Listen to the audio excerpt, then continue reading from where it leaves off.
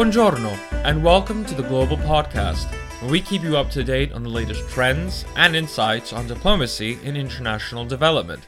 I'm your host, Gesù Antonio Baez, Director of Pax Techum Global Consultancy, based here in London, which produces this series.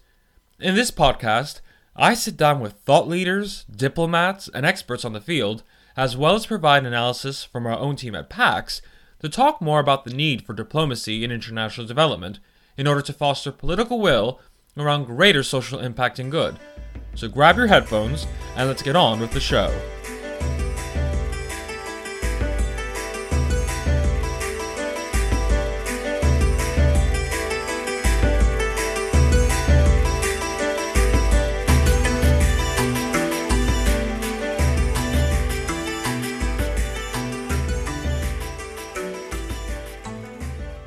On today's episode of the Global Podcast, we're going to discuss political will.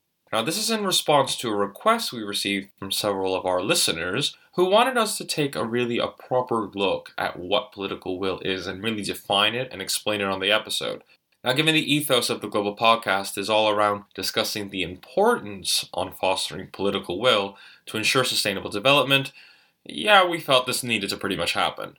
Now, interestingly enough, if you try Googling what political will is, you don't really get much, and albeit it is heavily referenced and discussed in all political, diplomatic, humanitarian, scholarly, and even business forums, no one really knows what exactly it is in a very nice, beautiful, sexy Oxford Dictionary type of a definition. So what is political will, and why is it hard to define? Now, David Roberts at Vox had the thankless task of actually diving into this last year, and I'm grateful for the fact that he actually helped us understand what it is by taking a look from a more academic perspective.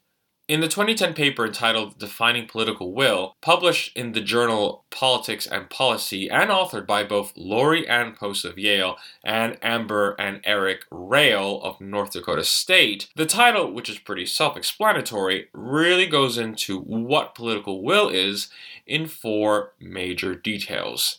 The first look into political will is that it must have the backing of a substantial amount of key decision makers who have the power to block anything that it is proposed to them. They also have to have an interest in what is being proposed to them as well. These decision makers could be key stakeholders in the country, political parties, members of government, to even main supreme leaders if we're looking at a dictatorship.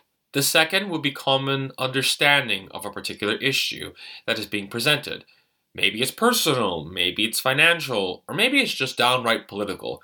Either way, they get the importance of what is being proposed and understand the benefit of what it can offer either them or their country. The third is being committed to supporting what is being proposed, whether it's a program, a project, or investment. Whether they have to hold campaigns, meetings, or in extreme cases, a bribe, which we do not advocate whatsoever, this basically indicates that this party will do whatever it takes to ensure that what is being proposed happens. And as the saying goes, where there's a will, there really is a way, particularly when you consider that third option. They will do almost anything within reason to be able to make sure that what is being proposed happens. Whether that's investment, whether that's going to be a program for women's health, whether that's going to be a program or a business that's actually going to foster greater technological advancement in a country, they'll make sure it happens. Finally, the fourth is a general understanding of policy situation and implementation to get the proposed really kicking off and going. Whether that's going to be a national policy that's implemented, the government-backed program, or even a decree backing the new project or business locally, the powers that be who have this will and see the interest in it and will do what it takes to make it happen will formulate the best political solution to make it work within the local context. Now, thank you very much to David Roberts for really dissecting what that paper stood for. However, even though he does a really good job explaining what is entailed in political will, I really feel it doesn't properly define what the hell it actually is. I mean, I'm a New Yorker. I like to keep things very simple, or the KISS rule, as one says, which is keep it simple, stupid. I mean, you have to have a definition where both the average Joe on the street and the entrepreneur in Silicon Valley can get and grasp around. Because if this is important, they got to know what it is and not have this very elaborate and though very informative academic approach to it really bog them down. So what is political will? And I have my definition for it. That is indeed simple. Political will is the desire from key powers that be, whether in government, the political elite, or local stakeholders, to accept and push for a proposed offering that is proposed to them, given an understanding of the vision. Political will is the desire from key powers that be, whether in government, the political elite, or key local stakeholders, to accept and push for the offering that is proposed to them and an understanding of the vision and benefit that it can bring in their local context, either for themselves or for their country for a wider range. More simply, the powerful people in the room want to do it because what you offer is what they want. And based on that simple definition, we can now get as to why it's pretty much important. I mean, let's take a look at it. If you're a company that say has a product, let's say a medical product that can really help advance medical situations in an emerging economy, or maybe you happen to have a new banking system that can benefit people in the rural areas, or you're an NGO looking to bring a program that can help benefit the lives of people locally, you really want to have the powers that be backing you. Because if they don't give a toss nor see the benefit of what you're looking to bring, the chances of you succeeding are pretty bloody slim.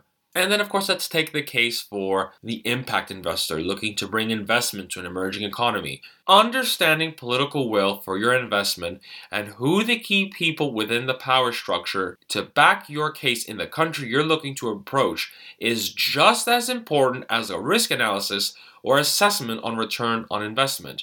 It's vital. In fact, it's your essential due diligence if you really want to make sure your investment goes a long way. The same comes with NGOs and large organizations such as the UN. Surprisingly, not every country is for human rights, and not every country has the will for sustainable solution. But finding out who within the local dynamics is there to back your program and see the vision that you share is the difference between a failed program and the potential for long-term impact. It's quite simple.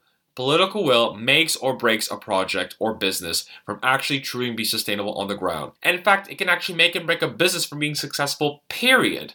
Take a look at McDonald's, how they really haven't succeeded in countries such as Bolivia. Of course, that's not looking at a sustainable development outlook, but nonetheless, you see there wasn't really a will there, from both cultural and a political aspect. And for such a well-used term, it is crucial that we understand what it is in order for us to have it as our advantage and do it right. That brings us to the end of this edition of the Global Podcast. I'm Jesu Antonio Baez, Director of Pax Techum Global Consultancy, which produces this series. Please do check out our website at www.paxtechumglobal.org. That's PAXTECUMGLOBAL.org to discover more about our work. You can also follow this podcast and the work of Pax on both Twitter and LinkedIn. And if you like this podcast, please don't forget to rate, review, and of course subscribe on both Spotify and Apple Podcast. Join us next week for another edition, and until next time, grazie e ci sentiamo presto. Ciao!